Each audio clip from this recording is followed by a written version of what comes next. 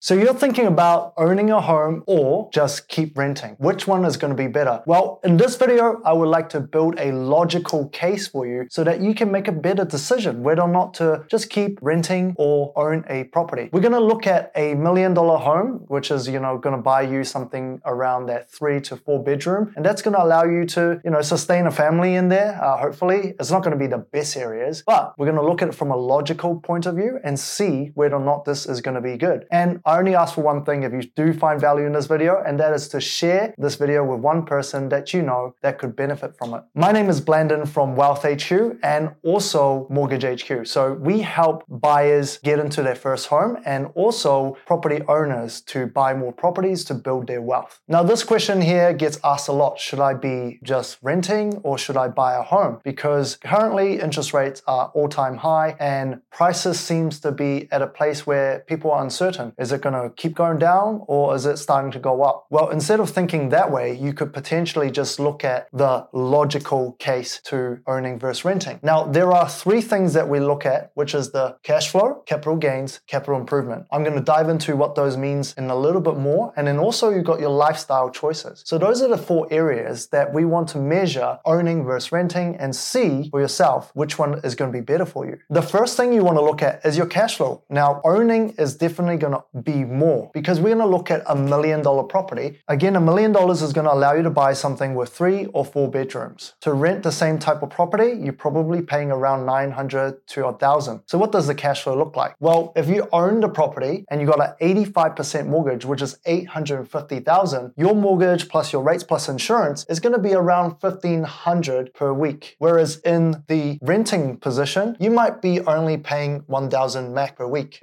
So on an annual basis, this is going to cost you around $78,000, and this is going to cost you around $52,000. So by owning, cash flow wise, is going to cost you almost like 50% more because you need to be able to afford an extra $25,000, $28,000 a year. The second thing that we're going to look at is what we call capital gains. Now, if you're renting, obviously this is going to be zero. You're not going to get any capital gains at all. But when you buy a property of $1 million, if you look at the market historically in the last 50 years, we've averaged around 7%. Now, let's say you're just getting 5% return on this property. You're looking at least $50,000 of capital gains. So straight away, even though you might lose around 25, you're gaining at least 50,000. So this is good. Means that you are in a positive when you calculate when you just consider the cash flow and the capital gains. Now, what the capital improvement is whether or not you can actually spend money on the property to make more money out of it. So can we do that in a renting position? Probably not, because you don't have a property to begin with and you're not able to invest further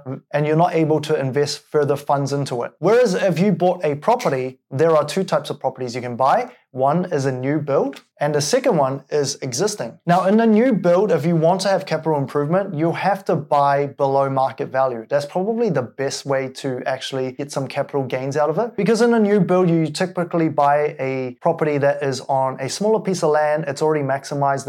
The building is brand new, so you don't have much room to actually add value to the property. So we're going to assume 0 here. Now, existing builds is what I like. If you have been to the channel before, you're going to see that I talk about property investments a lot, looking at your first home as an investment opposed to your dream home, because your first home is never going to be the last home. So existing build, what I like about it is that you can add value, meaning, if you buy an older house, you can renovate it and increase the value. You can buy older floor plans that you can try to optimize and add a bedroom, add an ensuite that's going to increase the value of the property. So if you know what you're doing, you could easily add $50,000 to $150,000. And that is a great way for you to build wealth, because remember, if you buy an own occupied and you're able to increase the value of the property, that is going to be tax-free gains. Meaning if you sold the property, you keep this value, which is a great thing for you to build long-term wealth. So from a logical standpoint, you've got negative cash flow right now because you have to chip in more money. But if you're already saving money, this might be a good vehicle because now you're getting almost 100% return on the capital gains. And if you're able to buy an existing build, you could potentially add more value to the property. The very last thing we're going to look at is the lifestyle factor. Now, the great thing about renting is that you can move from house to house very easily. Whereas if you own the place, it's going to be less relevant. However, don't forget you can still rent out the place. And if you were to rent out the place, you can move anywhere you want. I would also say if you own the place, a lot of things that our client tell us is that you feel like you've got more security. You feel like you've got an asset that's going to grow long term, and the numbers definitely shows that. So we're going to put down security here. So hopefully that gives you a logical case in terms of whether or not you should keep renting or go buy a property. If you were to buy in this market, all you need to do is to learn more and understand what's going to be a good property in the long run. And that's going to allow you to do it more safely. And if you're already building good cash flow and savings, then definitely I would say owning is something you could consider. And you don't have to make this decision by yourself, because this is what we try to help you with. If you want to reach out and talk to an advisor, you can visit whq.co.nz if you're a first home buyer. If you're an existing homeowner looking to use your equity and buy more properties, you can try mhq.co.nz. If you have found value, remember to just share this video with one person that might benefit from it. And if you think I've done a good job, please smash that like button for the YouTube algorithm. I'll see you guys again in the next video.